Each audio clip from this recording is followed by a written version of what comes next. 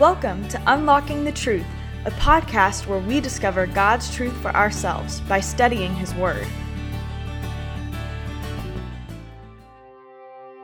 Have you seen life change through inductive Bible study? Then invite a friend and come to a workshop near you where you can learn more about how to study the Bible inductively. Interested in hosting a workshop at your church? Contact our events team today by emailing them at training@preceptministries.ca and bring the transforming power of God's Word to your community. Would you consider partnering with us in funding our new building through our Thrive campaign? To learn more and see a video tour of the new building, visit our website at www.preceptministries.ca/thrive.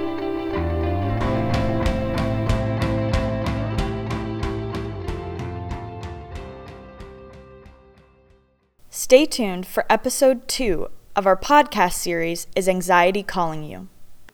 Hello, everyone. Mark Sheldrake here with Paige Feary. It's Unlocking the Truth podcast. We're working through a 3-week session together on anxiety. We're looked at the problem already. We're going for what does the Bible say, and then what are some practical tips for how to deal with anxiety in the world. And this week, Paige, we have a special guest, don't we? We do. Who is it? We have Pastor Jeremy Heikkinen here with us, and he is the youth pastor at the church that I attend, Central Baptist Church. So maybe do you just want to introduce yourself and let us know a little bit about who you are? Well, first off, you did pronounce it right, so I'm very impressed. That's a good thing. Not everybody can do that. But my name is Jeremy Heikkinen, and I'm an associate pastor at Central, and I have oversight of our youth program and also biblical counseling at the church. So that's what I do, and that keeps my days very, very busy. Mm-hmm. That, and I have 2 little ones, and I've got one on the way. So November, we're going to have a 3rd Heikkinen in the household. Uh-oh. Busy times. Yes, friend. very busy times. Well, we're excited to have you because we have been discussing through this whole topic of anxiety, and even the pastor of the church a few weeks ago addressed anxiety from the pulpit. We talked about that last podcast, just how anxiety and worry and all of those things are elevating our plans above God's plans. And I thought it was a really good kind of analogy of what's going on in the world. Even Paige was expressing in the podcast last time we were together that young students and people, the pressures from the world upon them to just be in a certain plan and get to a certain position by a certain time creates a lot of anxiety, even for younger children. I was mentioning my 14-year-old daughter's got the pressures of, choosing career paths and courses and where you want to go from there. So what's been your experience in just as a biblical counseling end, if that's keeping you busy, not just among young people but adults when it comes to anxiety? Yeah, I find that for so many people, we would like to think it's our circumstances, but more God's Word, it shows it's the orientation of our heart. And because people can go through similar circumstances and respond completely different. And so it shows us it's not always, my circumstances can create an environment for my heart to come forward, but it's about what I truly value in my heart that's going to cause me to respond. Anxiety is almost a lens through which I choose to see life circumstances. And I'm either going to choose to do that with God, or I'm going to choose to do it without God.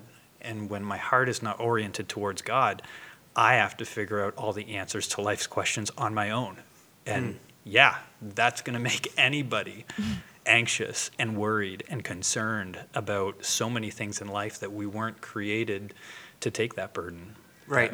So this is not just a world problem where, we have people who are not Christian who are dealing with anxieties because they're not within, that position of being called a child of God. But this is even a problem within the 4 walls of the church where individuals as Christians struggling with anxieties.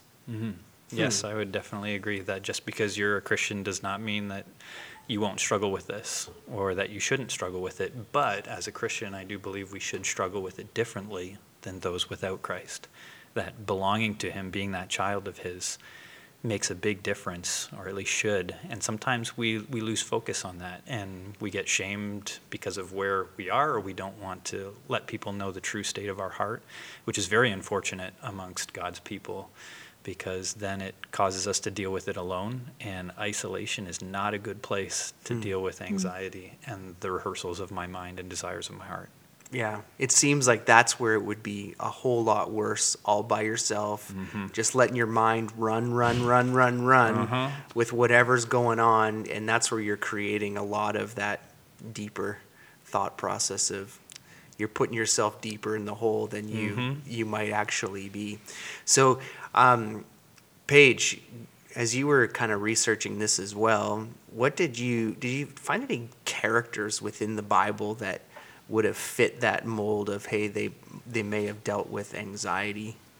Yeah, I think one that was really interesting, and this was something that I had seen in another article. In Matthew, we see the men who are all given the same amount of talents, and one man is afraid, and so he buries what he is given, and he brings it back, and he says, I was afraid, I didn't want to mess it up, and so here it is. And nothing has grown, nothing has changed, it just is what it is. And this article was just pointing out that through his worry, it resulted in laziness. He could have done so much more, but out of fear, just did the bare minimum, buried it, and then gave it back. And so we had kind of talked about this in the last podcast as well. Often our anxieties and our fear, our response to that does result in laziness because we're not doing what we can, because we're more focused on ourselves and the result for us instead of having a biblical eternal perspective that looks past what's happening right in front of us. I always wondered about Moses as well. You think about Moses and God, first speaking to him at the burning bush, and then given the command to take the Egyptians, to bring the Israelites out of Egypt, and the excuses that he put before God, that he couldn't do it, he couldn't speak well, all of those things. What was going on inside that man's mind at the time of, this is a really big task to pull these Israelites out of 400 years of slavery, that God was calling him to do it. And yet he found every reason why not to, yet God kept going back and giving him promise after promise. I'll be with you, I'll provide for you, I'll give you Aaron to speak for you, and all you got to do is follow what I'm calling you to do, and all will be good. What are your thoughts? Yeah, when Paige and I were talking about characters, you could pretty much pick any character in God's great story of redemption, because the word that's used in the New Testament is a combination of two words, which means a divided mind. And really, that's when we get anxious, is when we choose to value something more than God and his kingdom and living for him. And when that becomes more, that's when Jesus gives that whole example of, look at the birds, like, consider the lilies, and he uses Solomon as an example that, if God can take care of these people, if God can take care of these animals, aren't you of more value to them? And I think that really hits us all, is that we get anxious and worried about the things that we truly value, or the things that we think that are most important. And so you can pick any character in God's word. Even Paul in the New Testament in Philippians said that, he was thankful to hear of the report from Epaphroditus because it made him less anxious. And so this giant, like the Apostle Paul, was not, exempt from the temptation to think, oh, what is going to go on? I don't know how this is going to work out. I've got to try and figure this out. And even in his writing, he says that, yeah, those were the circumstances, but my mind needs to be focused on what God has said and what God would have me do. Just like Paige mentioned, that was a great example, that then sometimes it leads us to not do the things that we are supposed to do. And we see many characters, when they start to get off God's path for them, they do struggle in areas of sin and temptation that draws them away from God as opposed to him and what he's asked them to do. Right. And I remember when I was pastoring full time, and I would constantly tell people that they would come to me and I would say, I'm not a biblical counselor. I don't have the skill set to walk you through this. Just a few weeks ago, I even had somebody here in the building just kind of pouring out their heart to me, and I was like, oh my goodness, I'm not a biblical counselor, but I do know the Word of God. I can give you some verses from the Word of God, but beyond that, I can't walk you through this time in your life. You probably should go and see a biblical counselor. And so I'm thinking about all the people that are even in the same position as I am, that might be able to pull verses from the scriptures, tell people to read, the Bible. But even I know that others that have dealt with with anxiety and difficult times, this is not one of the first places they want to go. Mm-hmm. And so what would be the response to that, to say, here's what the value is in the Word of God, and this is what the Bible says about anxiety? Mm-hmm. One of the places that I really go to that helps me understand, is that God's Word is the only source that promises us He has given us everything we need for life and godliness through the great and precious promises of Jesus Christ, what He's done, that by trusting them, we can escape the corruption and sin that's around us.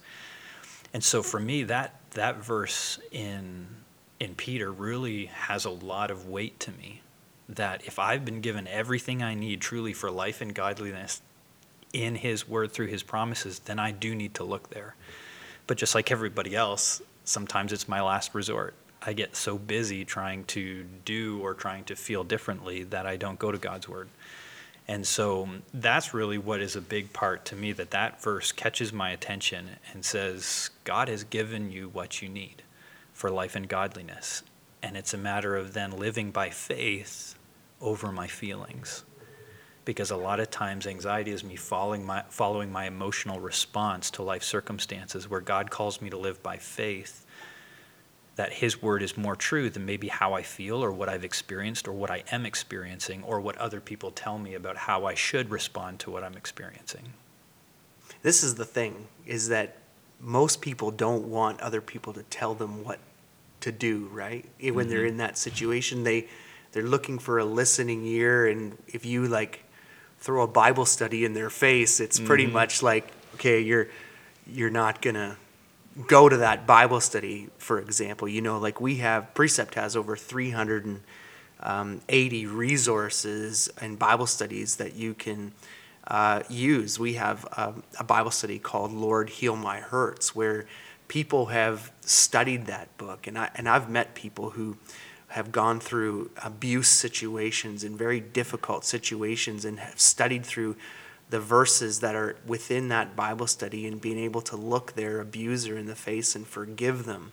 But it's not like you can just throw that in front of them. So it's like walking with them through that path of the scriptures to get them to the point of where they'll see the truth of God's Word and then apply that to their lives and then continue to move on.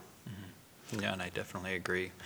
You have to be honest about your circumstances, and you have to be honest where you are. And you can read through Psalms, and David was not afraid to share the accurate state of his heart. Yeah, exactly. In many ways. And then once you go through that, then it's a matter of, what is my heart's response to those circumstances? What is it that I'm believing? What is it that I'm constantly rehearsing over and over in my mind? What is it that I'm desiring so badly that has become my main value in life? And then checking out, that's where the Word of God comes into play, of what does it look like for me to have a Christ-like response in this? And I think that a lot of times we just try to act as if we aren't really affected by the things in our lives. And so we have this facade that everything's okay or that I'm not dealing with it.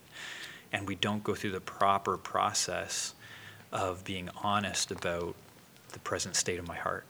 And I think we see that especially in the church. I think especially looking at my parents, they grew up in a very traditional background. And so it was often, if you are struggling with something, then you don't love God enough or you're not the perfect Christian. And so we take that mindset on, and it's difficult to be honest with ourselves because we tell everyone else that it's fine, even if it's not, so that we almost convince ourselves that it's fine. And it's again, it brings us back to that we're alone, we're isolated, and we can't seek proper help because we're not willing to accept where we are and find help from others, which again, we don't see that anywhere in Scripture being the way that you deal with it. It's very interesting because there's almost a controversial part and then I want to go back to the Bible, is the whole concept of anxiety and what the medical world has to say about it. You know, whether you take antidepressant medication or things like that.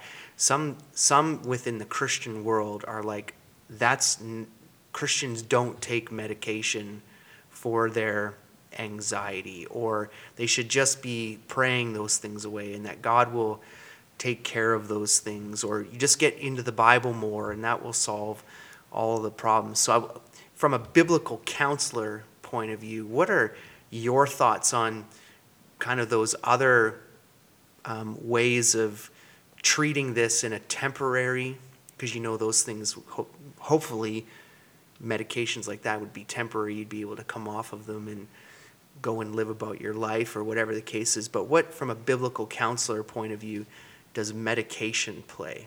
Mm-hmm. I think you hit on, and many biblical counselors might disagree or agree with me on this, but where I've kind of landed is I think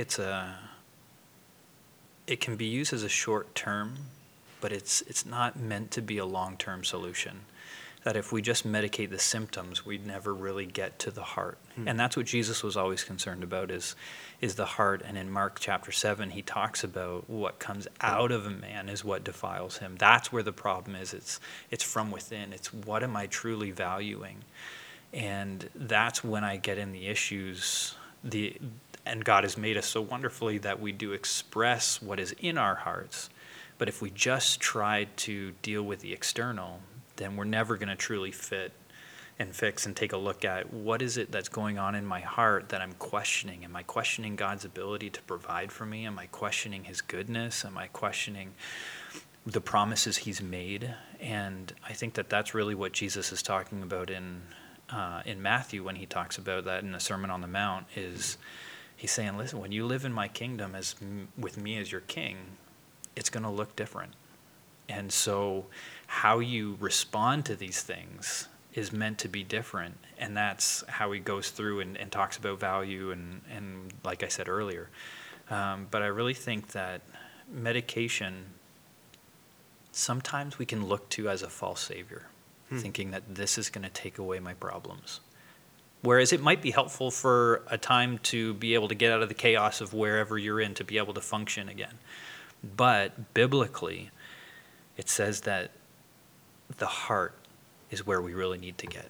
Right. And so if it can help in a process to help get you there, then that might be beneficial for you. But if it becomes something that you think that this is going to take away my issues, or if it dulls your ability to think critically about what is really going on, then it's not going to be helpful in the long run.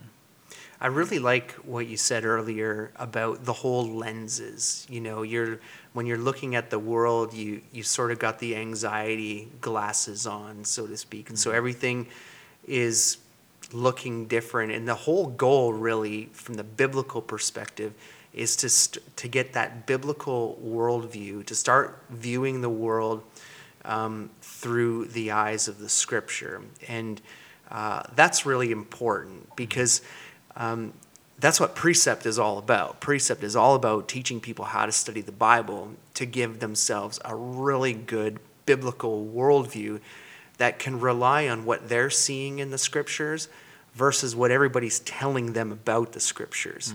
And that's a really important thing, especially in the day and age. And I think of the book of 2 Timothy, where it talks about how people will amass for themselves teachers who want, where they want to get their ears tickled. And that's not moving towards the biblical worldview. That's moving towards, you're telling me what I want to hear, which makes me feel good for now, but it doesn't really get to the root of the problem either. And so one of the other verses in page, you and Jeremy could probably touch on this, is when we get to dealing with people who are struggling with these things, we always go to the book of James. we always, you need to consider it joy that you're going through these trials. Do you know what I mean? Like there's these staple verses within the Bible that we pull out of context basically, and we start to give those to people. Cast your anxieties on him, or it's going to be okay. Jeremiah 29:11. You start painting it all on a piece of wood and giving it to them. But what we want people to understand is, like, these verses within context are really important for us to get through those. And what James is telling us when he says, consider it all joy, how does one get to that joy when they're in the midst of anxiety? I think that it's not in the middle of it. I think of my aunt who, her daughter was very sick when she was born, and she had someone send her, she was telling me the story, she had someone send her the song Blessings by Laura Story. And she said, like, at the time, I was like, I don't want my blessings to come through raindrops. Like, I don't want my healing to come through tears. Like, I want my daughter to be alive. And so it's not, like, in the middle of, like, oh, no, I'm struggling, that then we're just saying, well, consider it all joy, because it's not joyful in that moment. And sometimes that's okay that it's not. Not everything is going to be perfect. But it's, again, it's practicing and disciplining ourselves to look with that eternal perspective, so that as we're growing and we know God more, that is on the forefront of our mind, even in difficult situations that we can accept as difficult and say, this is not the most joyous thing that I planned on happening, but I've disciplined myself to know who God is and to still say, okay, there is joy because God does have a plan. And it's not just in the moment we're saying, well, it's joyful and I'm completely fine and I don't care. But I don't know kind of what you think about that, Jeremy. Yeah, I think that joy, when you mentioned that, I think of the book of Philippians, because here is this writer, Paul, who's talking about joy. And these people are partners in the gospel. They are Christians, but it's how do you live in the time between? Mm-hmm. And here is Paul that says it's about coming back to even the definition of anxiety, is it comes back to this one mind.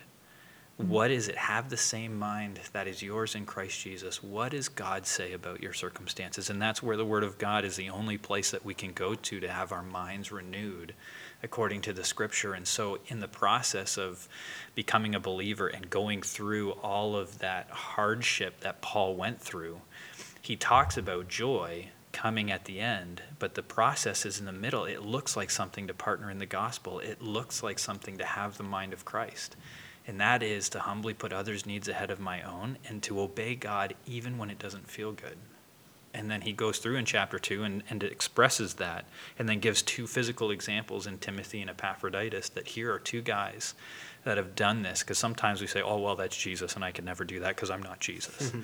But then Paul says, well, here's some physical examples of one guy that actually grew up in your area, and he's doing it by faith. Mm-hmm. That coming back to the promises in God's word and seeing that the mind of Christ looks like something, and searching the Scripture for those things, because we look at the book and we talk about joy, and he talks about rejoicing and all this stuff, and that's almost the end result of partnering in the gospel and having the mind of Christ, so that you can say, just like Paul did in the first chapter, all of this has served to advance the gospel. You never go into the first conversation with somebody that's suffering and jump there. It's Romans 8:28, right? We all love to jump there, but you don't see Romans 8:17-27 that talks about the fact that the world groans, that we're all groaning at the effect of sin. And one of the things that our culture doesn't do very well is mourn over suffering. Mm.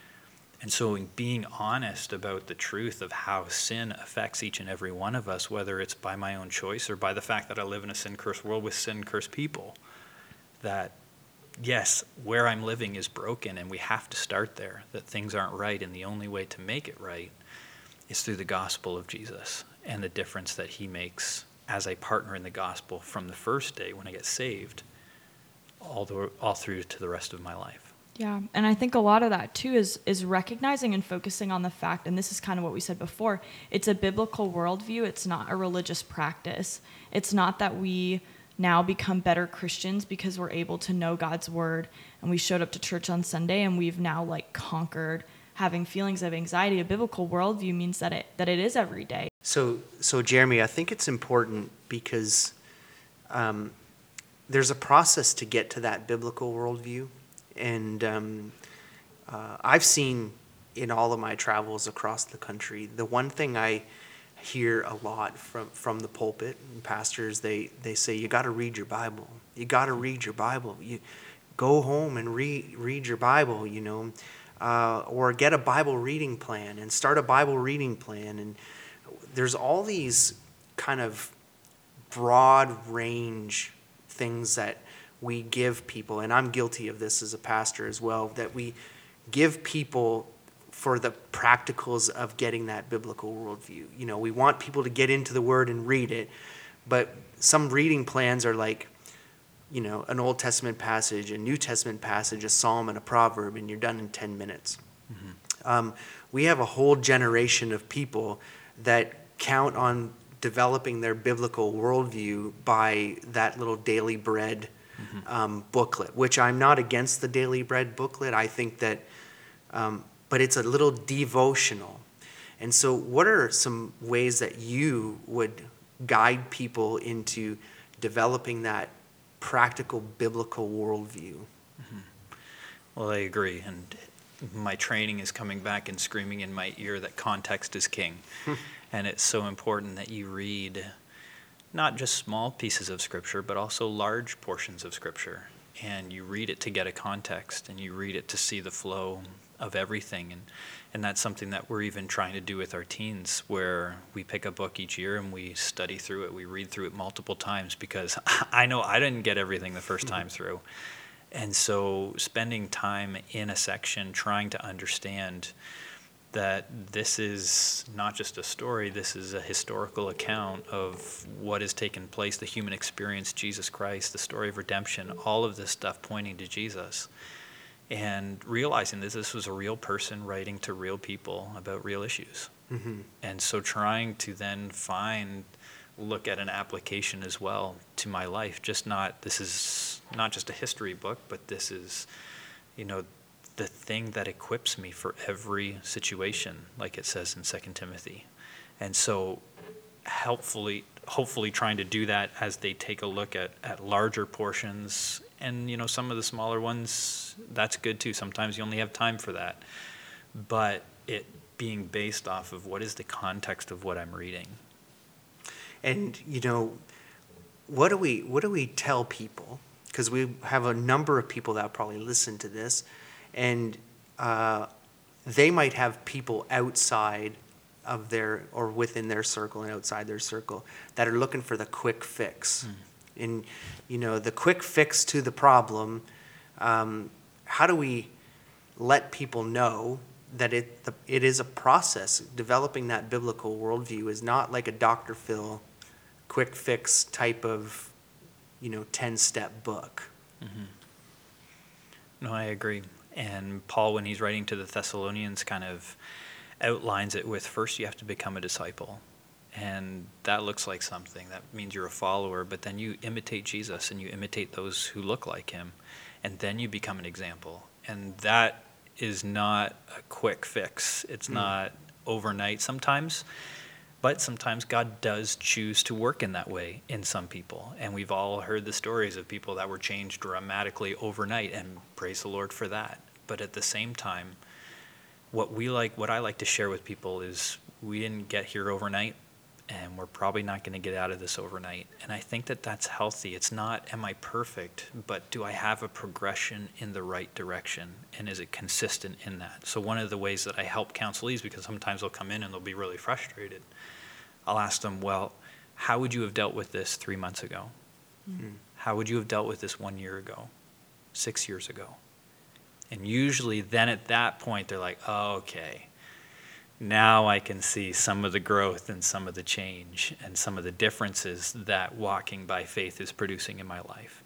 And it's not that quick overnight all the time. It's sometimes taking a look at that. And am I more like Jesus today than I was yesterday, 3 months ago, 1 year ago, 6 years ago, however long this has been something that's been going on in their hearts and lives?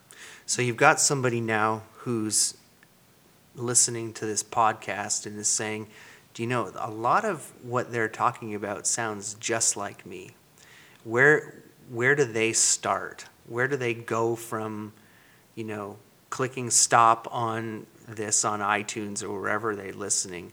And where do they start in this 66 books to start, developing that biblical worldview? That's a good question to ask. I would say, as we just this last year studied through the book of Philippians with our youth, I really think that it's God's inspired word for our mental health crisis, because it focuses on having that mind of Christ, which is so, so very important. And not only that, but here's a guy who's going through the ugly of life, and he's still able to rejoice, and we all want to get there. But how do we? And Philippians kind of walks you through that, even to the point of helping you exchange. Biblical transformation is not just that I stop doing what's wrong, but now I start doing what's right. And so he helps by showing you need to rejoice in what you have in the Lord and bringing your petitions to him, being honest about where you're at, and then choosing to think on the things that God has said as opposed to the things that I will rehearse in my mind. And so reading God's word, Philippians is a great place to begin if somebody is here. I think there are some other places as well, but I also think the thing to go along with it is to start being honest with yourself of what you're feeling. And what I'll do with counselees sometimes is I will have them take out a sheet of paper, and on one half of it, I will have them write out in one column, where are you at? What is your heart? What are you concerned about? What do you think about most often? How many times do you think about this in a day? What is it that's causing the most anxiety, and when does that happen? And really starting to be honest with what's going on, so that then, as they're reading through God's word, on the other column, they can say, this is what God says about those things. And it's a very physical, you can take it, it's tangible, it's right in front of you. And it helps to see, oh, yeah, these are the things I'm struggling with, but this is the faith that I can have of what God has said. And then how do I start making that transition? And there's different things that we do to help them with the physical reminders of some of the internal struggle and things like that. And that's all part of the change. Just like in the Old Testament, they would put up stones. They would, have these reminders, these tools to help them remember what was it that God did, so that when I face this again, or when I'm struggling with something, I can remember the faithfulness of God, even when I can't see it.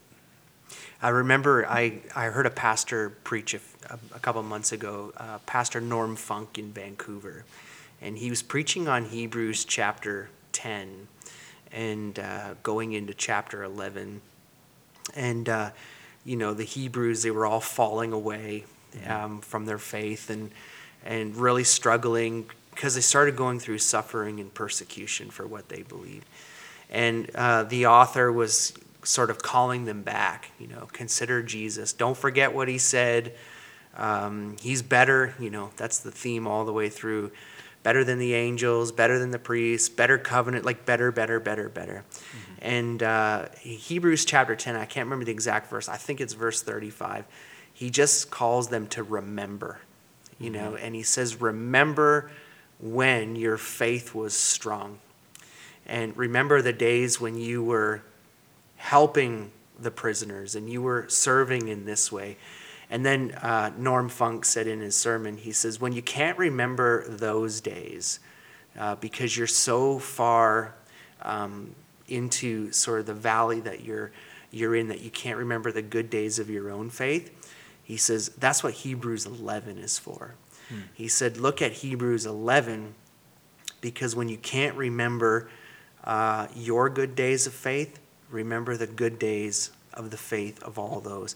And he said that's why the author wrote Hebrews 11, was so that he could point everybody back to these patriarchs of the faith who each and every one of them suffered in some way. They didn't live this glorious life that got them to the position they were in. They all lived in a way in which they were suffering. And he said, go hang on to their faith until you can grasp your own. And he says, if you're struggling beyond that, in the biblical point and pulling out those guys from Hebrews 11, he says, go grab on to some of the faiths of the other faithful patriarchs like Bonhoeffer and Hudson Taylor and some of these guys of faith from the 1800s that walked through massive steps of faith, and go live on their faith until you're restored. And so it just keeps pointing back really to two things, and you can correct me if I'm wrong. One, we need to evaluate our heart, and it all starts with the heart. Evaluate our heart, and then align that evaluation up to what God's word says. And that's why God's word is so important for us as individuals. And that's why Moses in Deuteronomy told the Israelites, it's your life. Hang on to it for your life, because it's going to give you everything you need. I think a practical step too is when we think of all this, I think a lot of it points back to that we're reading God's word with a purpose. We're not, again, reading it to just, oh, well, you need to read God's word more because that's what we do as Christians, but we're accepting and we're believing God's word has all that it needs, that I need for life and godliness. And so I can read it and I can trust it and I can learn, and I don't need to just use it as a last resort where I go and I say, okay, I'm really anxious today, and so now I'm going to read that I need to be anxious for nothing and I'm going to move on. But that we're reading it with a purpose to know God more. So that means we can read Genesis and we can see that God is the creator, he is sovereign, and that he has given us the privilege to be made in his image. And then from that, we can then go on and realize, okay, I'm a child of God made in his image, and I don't need to be anxious. And it applies to that still, because we're reading God's word with a purpose to know him more and not just doing it because that's what we do as Christians. And I think that that's just a very practical way to look at it and use God's word as well. It's not just more words that we're trying to take in to have more knowledge. And if I could say just one thing kind of in closing for those that might be listening and are struggling with this. Mm-hmm. A lot of times you're filled with the fact that you're failing. Mm-hmm. And I know because I've been there as well. And I would like to challenge your thought process to think that this is not just another moment to fail, but that this is a moment to become more like Christ. And that see your opportunities of anxiety as an opportunity to draw close to God as opposed to run from him. And I think that is a better way of looking at this, that instead of viewing it as this is my failure, I'm a loser, I can never change, this is going to be how I'm going to live the rest of my life, take this as an opportunity to draw close to God and to see it as an opportunity not only for the gospel to be advanced in your own life, but to become more like Jesus. Amen. Thanks for being with us, Jeremy. Much appreciated. No problem. Let's pray. Father, we do thank you for this time that you have given us to study and discuss your word. Father, we think of this whole topic of anxiety and the difficulties that individuals face when they're going through these struggles, Lord. And we know on every level that each and every one of us has anxieties. But Father, we know that you are a sovereign God, that you are most high, that your Bible says that you are the provider of all. And so, Lord, we ask that you would search our hearts, that you would help us to deeply rely on you, that we would be able to look at the world through a biblical worldview instead of what the world calls us to, or the enemy points us to look at the world. Father, we ask that if there are those who are listening to this that are struggling with these feelings and thoughts, we ask that they would seek you out as well as seek out the help of others like Pastor Jeremy, who can guide them through this process to having a greater biblical worldview. Father, we thank you for this technological avenue that we can get this message out on the importance of being immersed in your word. And so we thank you again. In your name we pray. Amen. If you are interested in biblical resources for how to deal with and struggle with anxiety well, please check out some of our books and Bible studies that cover this topic. We especially recommend Lord, Heal My Hurts, our 40-minute study on breaking free from fear, and studying through the book of Philippians with our various Bible studies. Also, feel free to call us at 877-234-2030 or email us at info@preceptministries.ca anytime if you are in need of help and prayer. Thank you for listening. Unlocking the Truth is a free podcast available for you. Check out our website for more episodes at www.preceptministries.ca. To help enable us to create more podcasts like this, please prayerfully consider donating to Precept Ministries Canada online at www.preceptministries.ca/answerthecall.